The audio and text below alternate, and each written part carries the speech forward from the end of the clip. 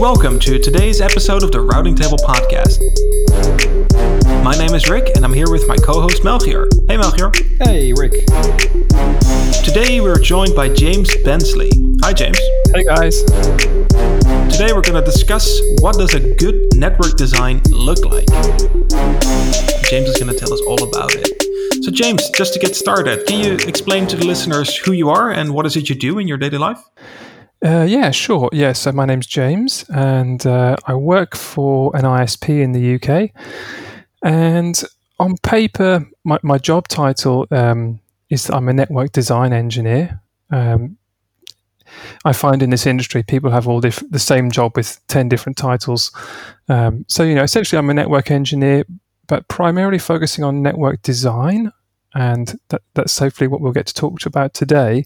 What is that? What is network design? What exactly does it mean? And what is a good design? And so my focus is essentially designing network products and building them and seeing them through to fruition. And that's my background as well. Designing and building networks and products. Thinking of network designs as products and not just Visio diagrams and bits of config. But as engineers, the network is the product, right? Yeah, it's a good question. This is something that really bothers me about network engineering. I think most people who get into networking, it's usually through a technical route. Most people, start off in first or second line support and then move on to doing network design or something, or they become architects, or they move into perhaps more sales roles and so on. But we all start off with this passion of the technology and the network and doing technical network things. And so, as you say, the network is the product. But I think network engineers aren't always seeing that full picture. Many network engineers I know, they're absolutely obsessed with the technical side of things. And something that I regularly see, and is one of my sort of most annoying occurrences in my day-to-day life, is I see on social media and on mailing lists and Slack channels and stuff, people asking a technical question. And I'm looking at it and I'm thinking in my head, the answer to that question is a product-related question.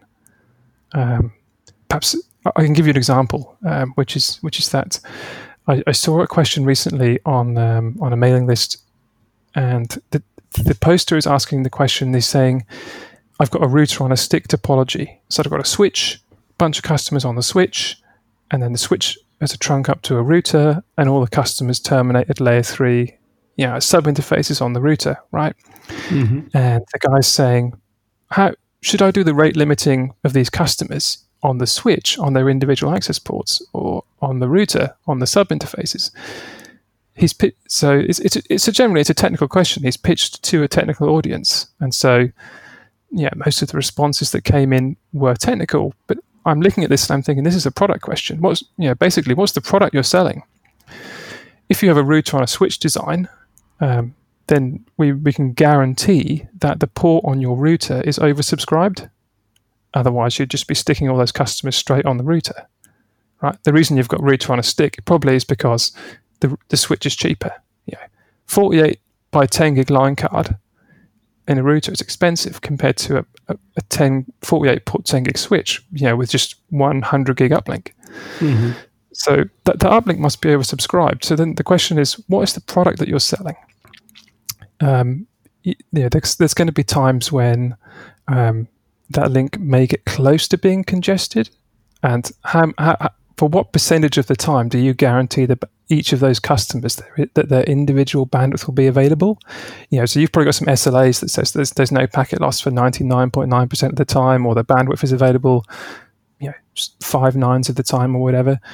So the question is, in my head, or the answer to that question is, you can rate limit on the router sub interfaces. If you're confident that the frequency and severity of the congestion that you may experience on that switch uplink is in line with your SLAs. But if that switch uplink is very, very, very heavily oversubscribed, then you're going to have to do the rate limiting on the switch ports, not on the router. So, and this is the kind of thing that I see a lot of, is that these are almost like network technical product questions. but a lot of engineers just view it as a purely technical, which they say, they phrase the question like, what is technically better, limiting on the switch port or limiting on the router port? Right, and your recommendation would be to just take a step back and what's the goal you want to achieve, right? Exactly. Yeah, I think, yeah, and I'm definitely guilty of this. And I think a lot of people are, as we get sidetracked by the shiny technical, and we especially engineers, we look and we think, what's the best technical solution I can think of? But probably the answer is, what is the requirements?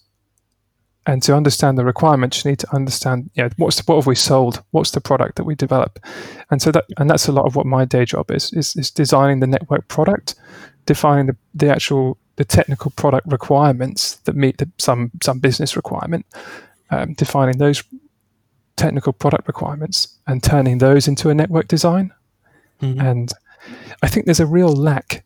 There's a big lack in the community of discussion around network design. There's loads of talk about technical things, the best way to do filtering, on a BGP, on a peering session. There's lots of talk. RPKI is a super hot topic, right? And BCP 38 it's been a topic for many years. So there's lots of conversation going on about how to do these technical things, but not so much the actual network design. They're always very specific elements.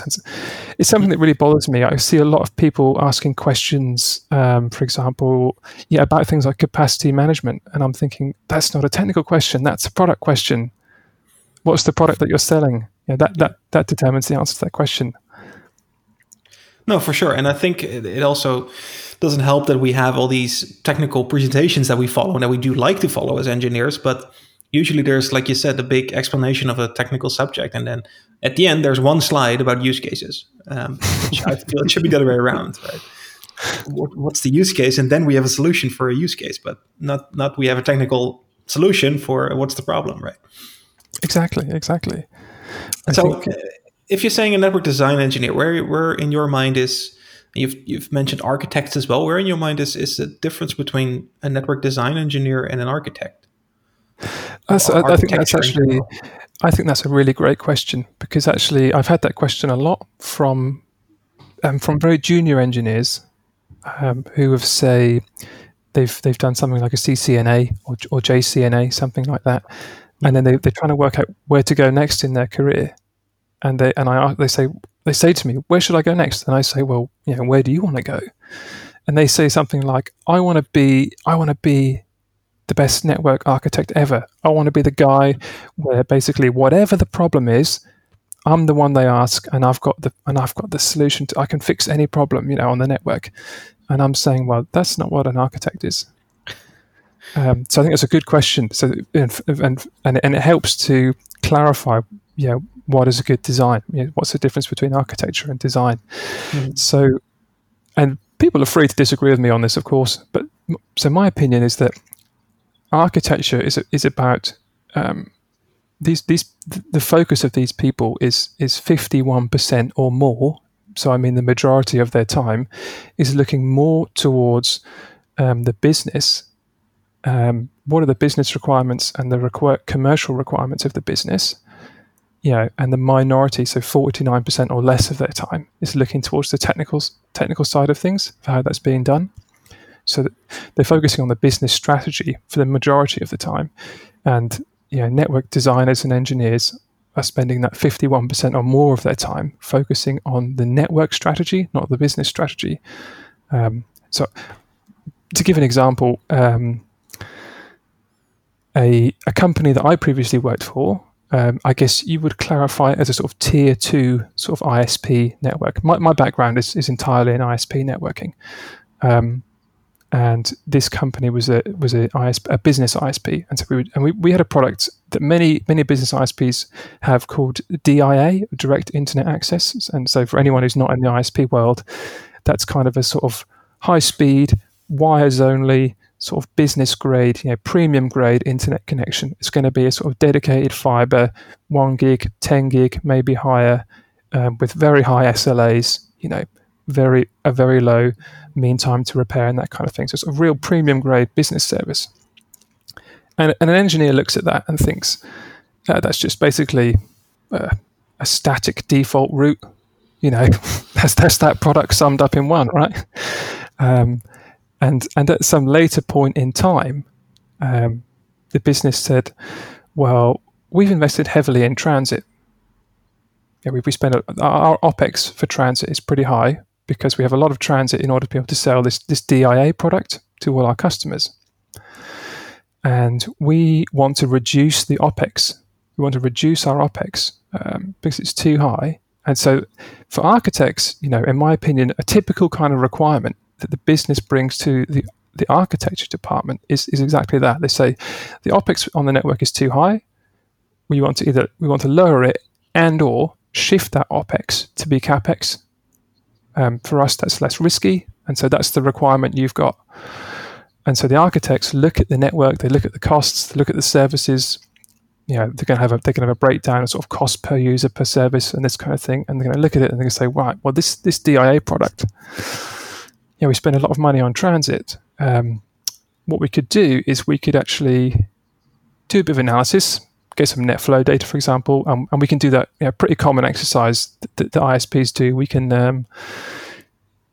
look at something like net flow data and say, right, well, you know what, 80% of our traffic goes to like a handful of ASNs. The big CDNs in the world. That's where most of our traffic goes. So what we could actually do is we could have some one-time CapEx expenditure, which is to bring up some private peering links with those CDNs or get some on-nets, bring them on-net and have on-net CDN caches or peer with them at public exchanges, however we want to do it. But those are kind of methods that get us connectivity to those ASNs in pretty much one-hit CapEx expenditure with a negligible amount of ongoing OPEX. So that's kind of what comes out of architecture, in my opinion. They've looked at that business requirement and they formulated an extremely high-level network requirement, which is more private peering and on-net caches, reduced transit commit.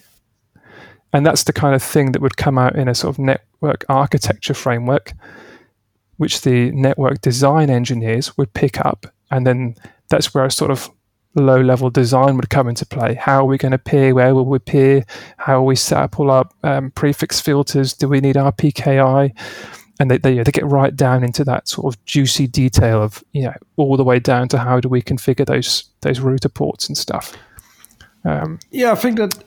So hopefully that was a clear. Yeah, absolutely. Yeah, that's definitely a clear example, and I think that goes the other way around as well, right? Let's say I'm an engineer with an ISP, and I think, for example, we should implement RPKI. Going back to that example, then you're actually saying make the business case, and because that justifies why you want to do that, right? Yeah, exactly, and I think that's a really interesting point. So I did see a presentation a few months ago now by someone from Telia talking about how they rolled out RPKI, and I asked the question to the guy, the presenter, and this is going back to what we said earlier about, I think that there's a lot of talk about the raw technical things, but not so much about the overall network design and the product. I asked the guy afterwards, I said, are you allowed to talk about how you made the business case to get this going inside Telia? That's it's a big company. Everyone knows at big companies that the wheels turn annoyingly slowly. And people don't really listen to you unless you can show them how many zeros you're going to shave off the bill. They're not interested in what you've got to say. So we had a bit of a private chat about that, but he couldn't talk about it publicly. And obviously, some things I understand are commercially sensitive, but I definitely think there are things that could be talked about more openly. You don't need to disclose your supplier rates. Just some things that are beneficial to one operation, one network operator, are going to be beneficial to everybody. People making cases for IPv6 deployment, this kind of thing. Well, in this podcast series, we talked about IPv6 as well, but then in the sense that, for example, now that there's this protocol named Rift for in data centers that leverages the advantages IPv6 brings, right? So with IPv6, the thing is, indeed, the business case was missing until new technologies started to appear, like segment routing and Rift that specifically leverage the specifics of IPv6. In other words, there wasn't really a business case to start rolling out IPv6 because IPv4 was still good enough.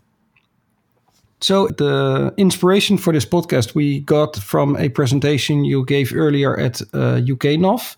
In one of the slides, you showed what's called the engineering balance. Maybe you can elaborate a little bit on that balance, and with regards to what you were just saying with business drivers and technical fancy stuff, which we as engineers would be looking for. How did you relate that? Yeah, sure. So the title of that talk I gave was what does a good design look like?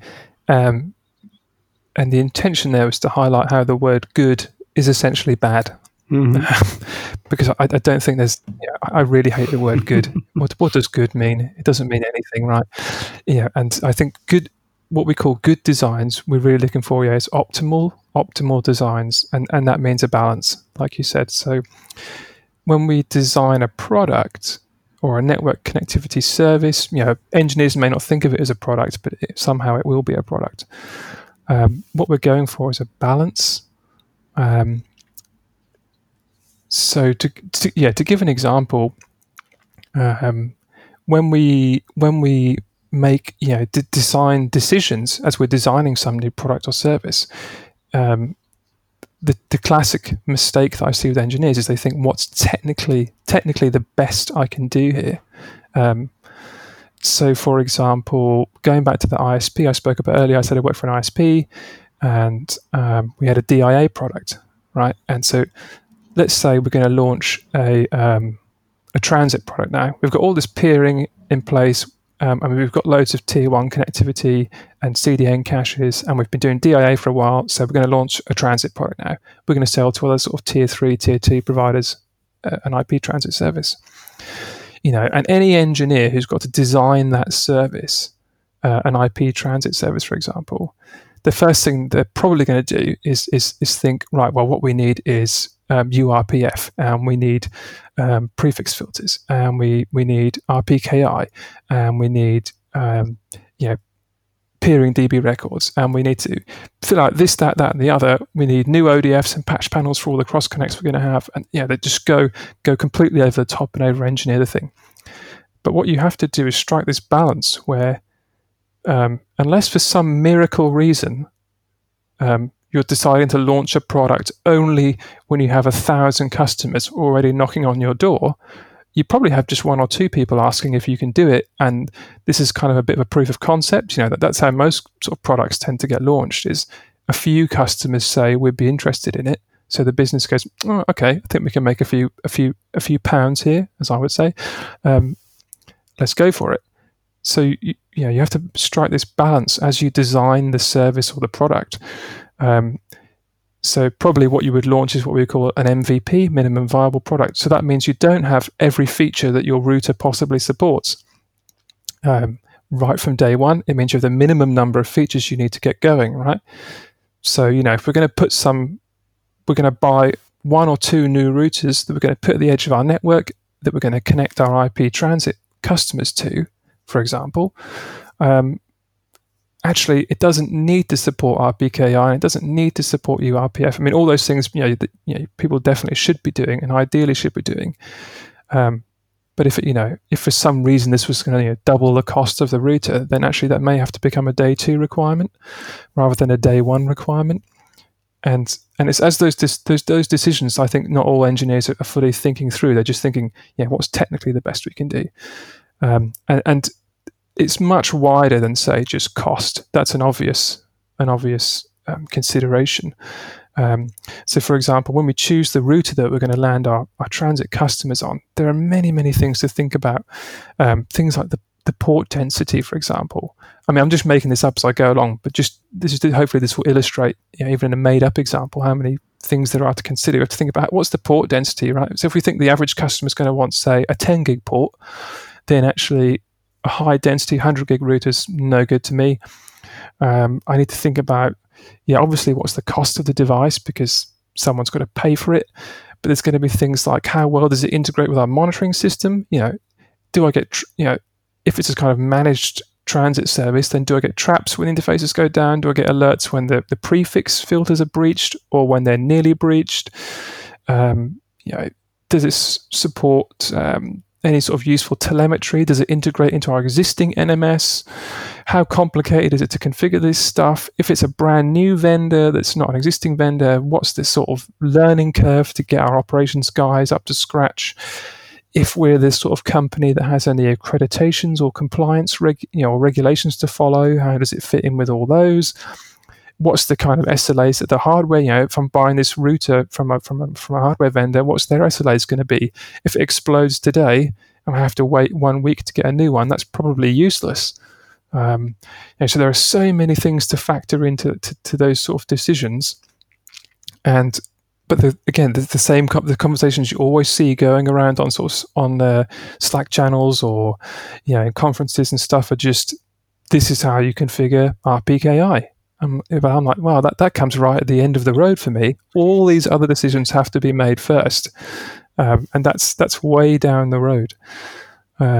Something a product that I've been working on recently, for example, this is again a recurring issue I see is that once you launch that transit service, that isn't the end of it.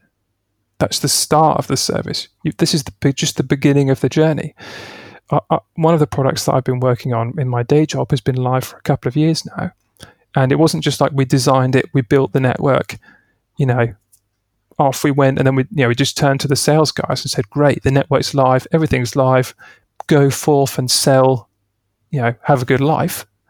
That was just the beginning, because now we've had customers coming on board, and once that service has gone live, you have to go. You go through this very, very long and essentially never-ending post-deployment life cycle, right? So once this service has gone live, we have to make sure, for example, that we have continual SLA measurement in place. We look at the actual service. We develop what we call KPIs, key performance indicators, for this service to make sure that it is working and continues to work as the customer base grows. We look at expanding it, customers. So in this fictional scenario of IP transit, we want to grow into more and more POPs to make sure we can get more customers. So how do you identify those POPs? We need to sort of scale probably vertically as well as horizontally. 10 gigs was the norm, but 100 gigs is the norm today. And tomorrow it's going to be 200 or 400 gigs. So not only do we need more POPs and more routers, we need faster ones. So we have to be continuously working with our vendors on their strategy and their roadmap, feeding their roadmap into ours in a sort of circular fashion, to align with each other's requirements. We've got customers knocking on the door saying, we want this feature, we want that feature added in as well. So this is the other thing as well, is that once you've gone through all these decisions to get this sort of optimal network design to launch the service, it doesn't just stop there as well. It keeps going, and it's a feedback loop that you have to keep going through. And again, this is the kind of thing that I really want to raise awareness of in the community is having these discussions and people sharing their experiences of how do they decide which features they need in their MVP, in their minimum viable product, and how do they operationalize those features and support them and that kind of thing. So this is all great, and these are great examples of how things should look like, but I feel that there's a lot of experience behind this from your side and from anyone else who should consider this. Do you think that there's another way to learn all these considerations other than just by experiencing it, by deleting a VLAN in the middle of the night and making outages and stuff? We've definitely all been there. For me, it was VTP. We've all been there. I think that's a good point. And so, myself just saying, I think we should talk about this more isn't kind of really enough, right? I think we do need to actually, I will try and encourage these discussions on social media platforms and on mailing lists, and Slack channels and physical meetups when we get back to that point in time again. But there does need to be more. I mean, I know there are things, for example, like I don't like to sort of name names, but I know that Cisco, they have a CCDE program. I'm not sure if any other vendors, Juniper or Nokia, has a similar design-focused course. I'm not really up to date with certificates and those sorts of things. I know that's the kind of one example of like a design-based, design-focused sort of industry certificate that exists. But I think you're absolutely right, Rick, that some of this stuff is heavily experience-based, and that's actually something that I find very frustrating, is that engineers learn to ask these questions. What we're going to do is we're going to use a lag to connect this customer. What are the problems that I could face with the lag? And most people learn what the problems with lags are the hard way. Like you said about deleting VLANs, most people learn the hard way about how lags actually don't really bounce the traffic they need. And then it turns out the switch they've used can't support the amount of links they need and all this kind of stuff. You learn it the hard way.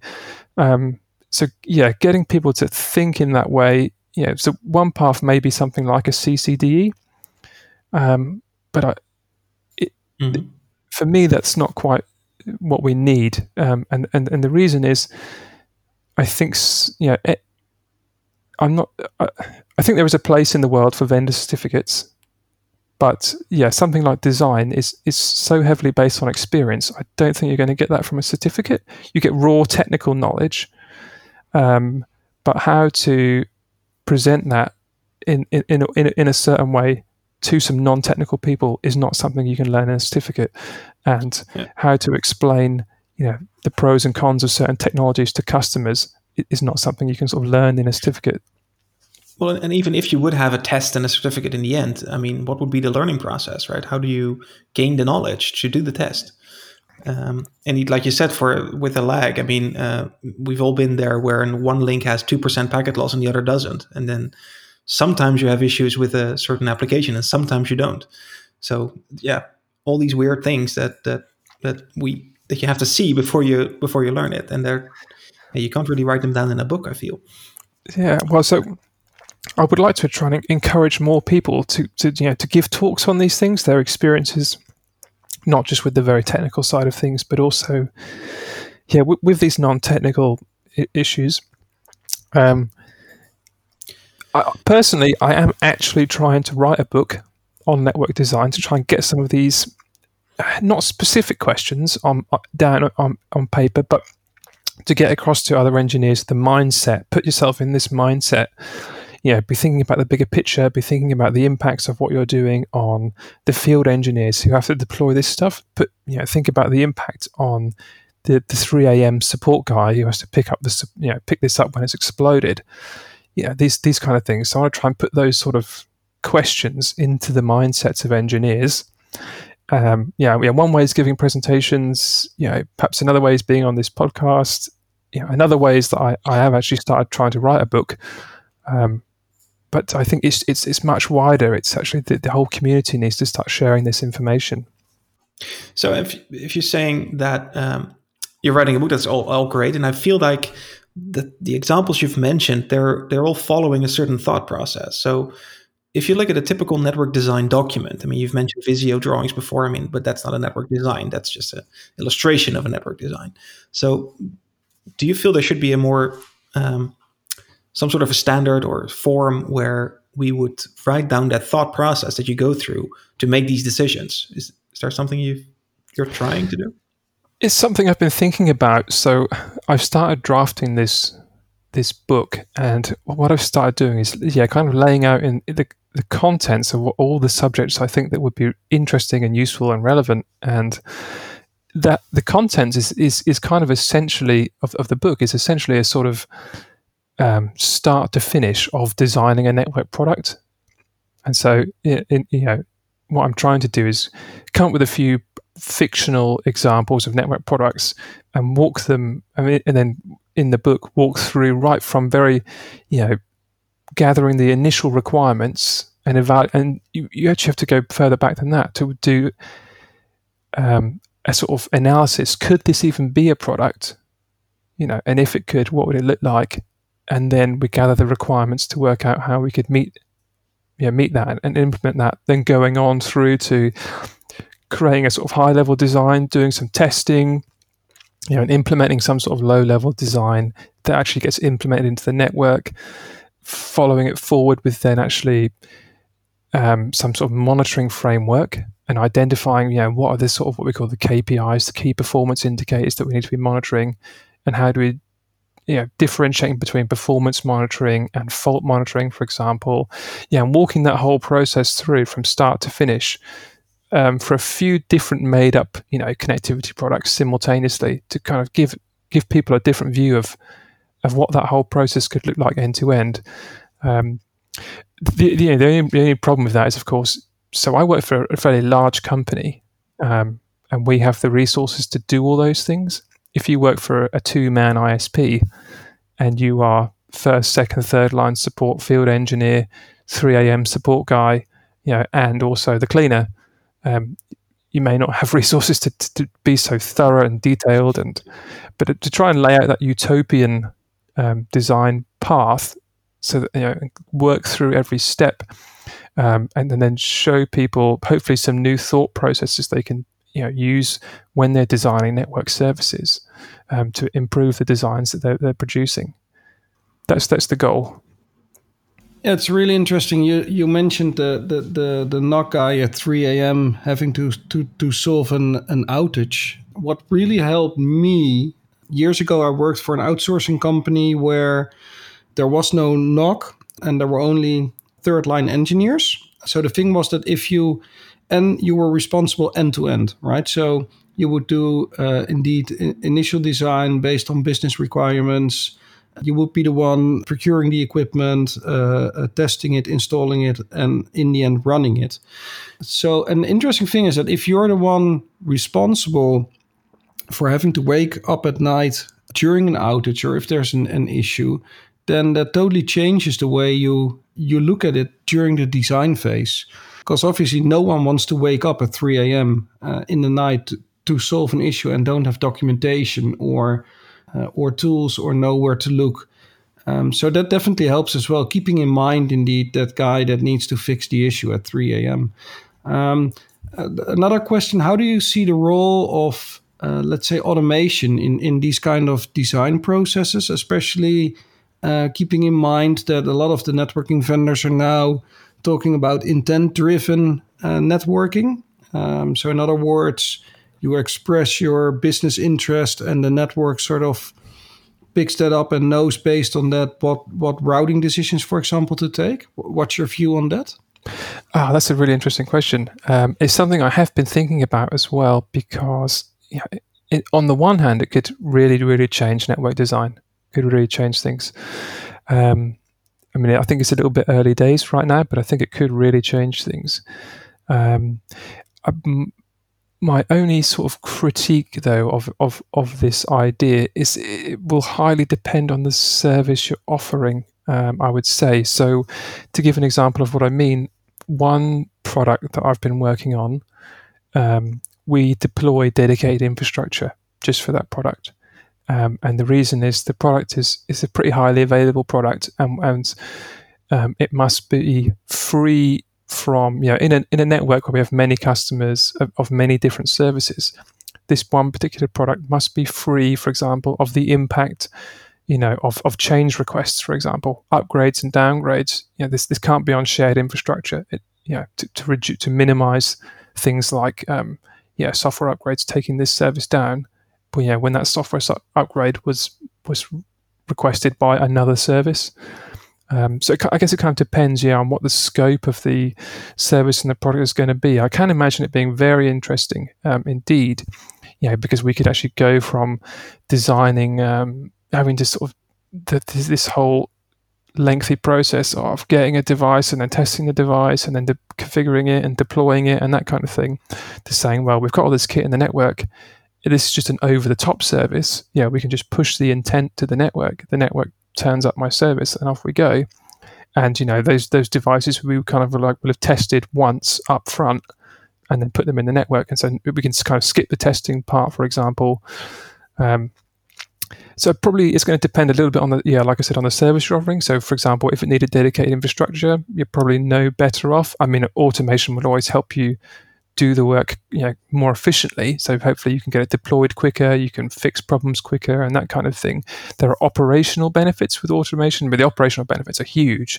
Probably not going to go into that right now. That's that's 12 different podcasts all on its own, right? That's it's a wonderful thing, but it's very heavily, in my opinion, ops focused.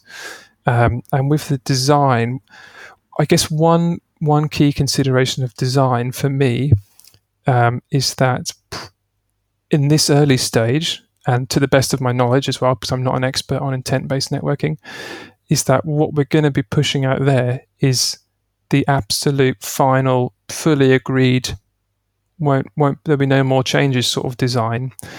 And my career to date has been, the business comes along or an architect comes along and says, this is the high level requirements, turn that into a sort of low level network design, and that's going to be implemented and that we can reasonably support and reasonably monitor and that sort of thing. And that then requires me to go back and say, hey, these requirements are just useless.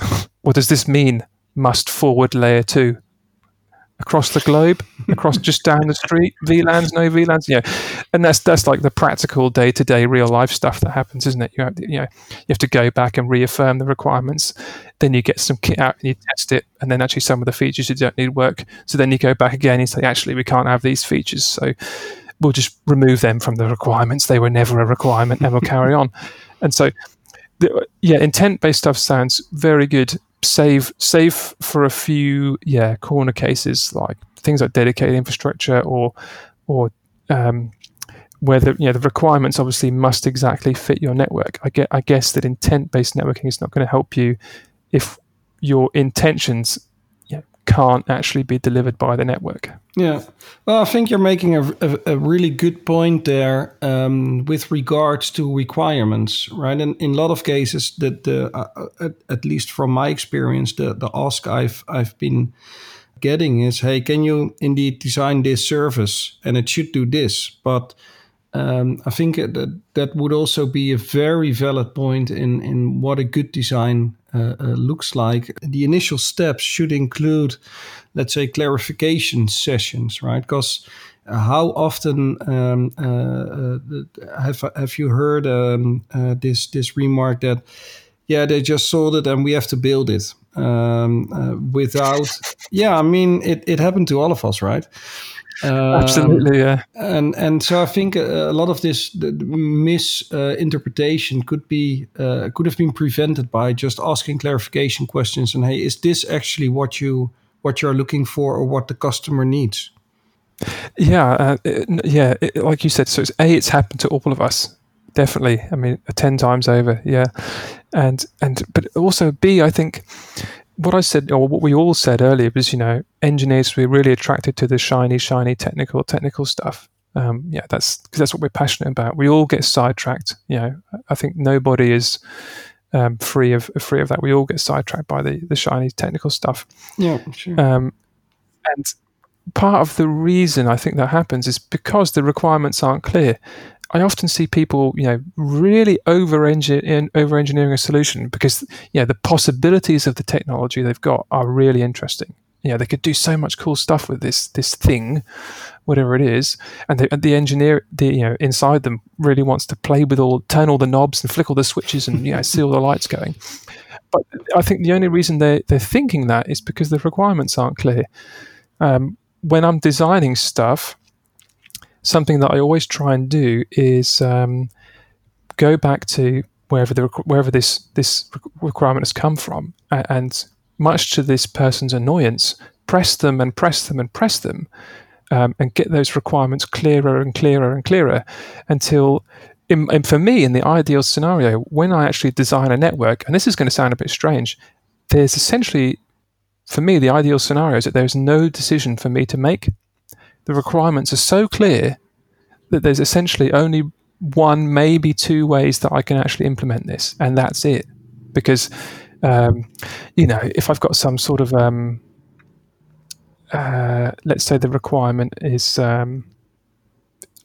layer 2 networking, layer 2 VPNs. Let's just making this up, right? So we've got some layer 2 VPN requirements. If the requirement is to do point-to-point layer 2 connectivity as a product, and we sit down and refine the requirements and again and again and again until the person's fed up with me asking them questions. And what we've come to is that actually it's just point to point. So I don't need anything like VPLS or EVPN. They've got no intentions of evolving it to say point to multi-point, or multi-point to multi-point. That's never on the roadmap. The scale is going to be medium, so I don't need a sort of. I would wager that in the future, as things like EVPN pseudo-wires become more mature, they're going to end up scaling higher than LDP. But probably today LDP scales a bit better. But so there's going to be some sort of pieces of information we can extract from the requirements that could kind of one by one tick off these different technologies until I'm left with basically two, maybe one possible way of doing this, or sort of most optimal way of doing it. And clarifying those requirements for me is a really big deal, because that ensures that whatever you're designing, A, meets the requirements that it was asked of you. I think B, you as a network engineer, you're giving the most value back into the company you can, so it looks good for you. But C, it stops that over-engineering, over-complexity that often comes from engineers. The business says we need point-to-point pseudo-wires, but I'll just use EVPN, and it'll just be two single-active EVPN connections, and then some poor guy has to troubleshoot it at 2 o'clock in the morning, and it would have just been much easier operationally. It would have been much easier if it was just a old school, dead boring point-to-point LDP pseudo wire, with no flashy lights. And that's kind of, for me, what's really important about getting those requirements right in the first place. I think that these are really interesting topics to talk about in the book you mentioned, you just mentioned as well. How can people help? I mean, I can imagine, and I know I've tried to write a few books myself as well. That it's a lot of work. It can become very large, especially covering a broad topic like this. Would you welcome people to help, or are you working on GitHub or? Yeah, I would absolutely welcome the help. So the stage I'm at right now is just kind of, I've been formulating the rough structure, what are the subjects we need to cover and roughly in what order. And then I'm at the stage now of doing the background research, so trying to gather some real life and some fictional examples. But it'd be quite nice to put some real life examples in there that helps people relate to it. So that's kind of where I'm at now, is doing the background research. And then probably around Christmas time, in the quiet time of Christmas, my plan was to sit down and start putting pen to paper and getting on with that first draft. But so I'm definitely going to need help. Things like reviewing it. It's a very niche subject. Where on earth am I going to find some people to review such a book on network design? There must be a very small number of people who are both masters of the English language, which I am not, so I'll definitely need help. So where am I going to find someone who's a master of the English language and good at networking? That must be a very small Venn diagram. So I would say, I definitely need help with things like reviewing it, criticisms and what can be removed, what can be added in, all those sorts of things. I would definitely welcome the help. Yeah. Cool. So we'll be sure to put your contact details at the end of this podcast. But to finish up the questions, if you would make a short summary of what you've all mentioned. I mean, it's a lot of information that we've given the listeners. But if an engineer comes up to you and say, all right, I need to finish my network design document by Friday, which is in 2 days. What are the key aspects that you say, be sure to take this into consideration, or be sure to highlight this in your document or in your design that you're making? Oh, that's a good question. Yeah, I think that the key things for me would be, one, the requirements. Everything hinges on requirements. What you're implementing must fulfill those requirements. Otherwise, you can have unhappy customers, unhappy boss. So you must fulfill the requirements. Second of all, is if you've really got to rush it, what's the least complex thing you can implement? If you're in a squeeze, and you haven't got time to think through all the permutations, all the different technologies that you could use, what's the least complex one that you can put out there? It may not necessarily be the technically sexiest, but what's the least complex that will really take you a long way in terms of deploying something quickly, get it documented quickly, get it live quickly, get customers on board and revenue coming in. So requirements, reduce that complexity, and then ideally, as a minimum, get some sort of documentation out there, and even if it's just a text file, right? Just a plain text file with a few words in it and some Visio diagrams. If this design is sort of simple and clean and neat enough in a squeeze, then even that will do. Just some detailed diagrams and some descriptions. All right. I think that's a perfect summary of a book that's probably going to be a few hundred pages if I'm hearing you. James, how can people reach out to you? How can they find you? I know you're very active on Twitter and you're on LinkedIn, but what's preferred? How can people find you? The best way to get in contact with me is, like you said, on Twitter. So I'll be on there with my name, J.W. Bensley. And on LinkedIn as well, you can drop me an email, jwbensley@gmail.com. Those are probably the best ways. And I'm on about half a dozen different Slack channels as well. All right. Sounds good. With that, we've come to the end of this episode of the Routing Table podcast. James, thank you very much. Oh, thanks for having me. Sure, you're welcome. Good luck with the book. We hope to have you back once the book is done, and we can do a 3-hour session probably on that holy grail of design. All the spelling mistakes in there. we have high hopes. Thanks again, James. With that, if you have any comments, suggestions, or if you would want to be our guest in the next episode of the Routing Table podcast, you can find us on routingtable.cloud, and see you next time.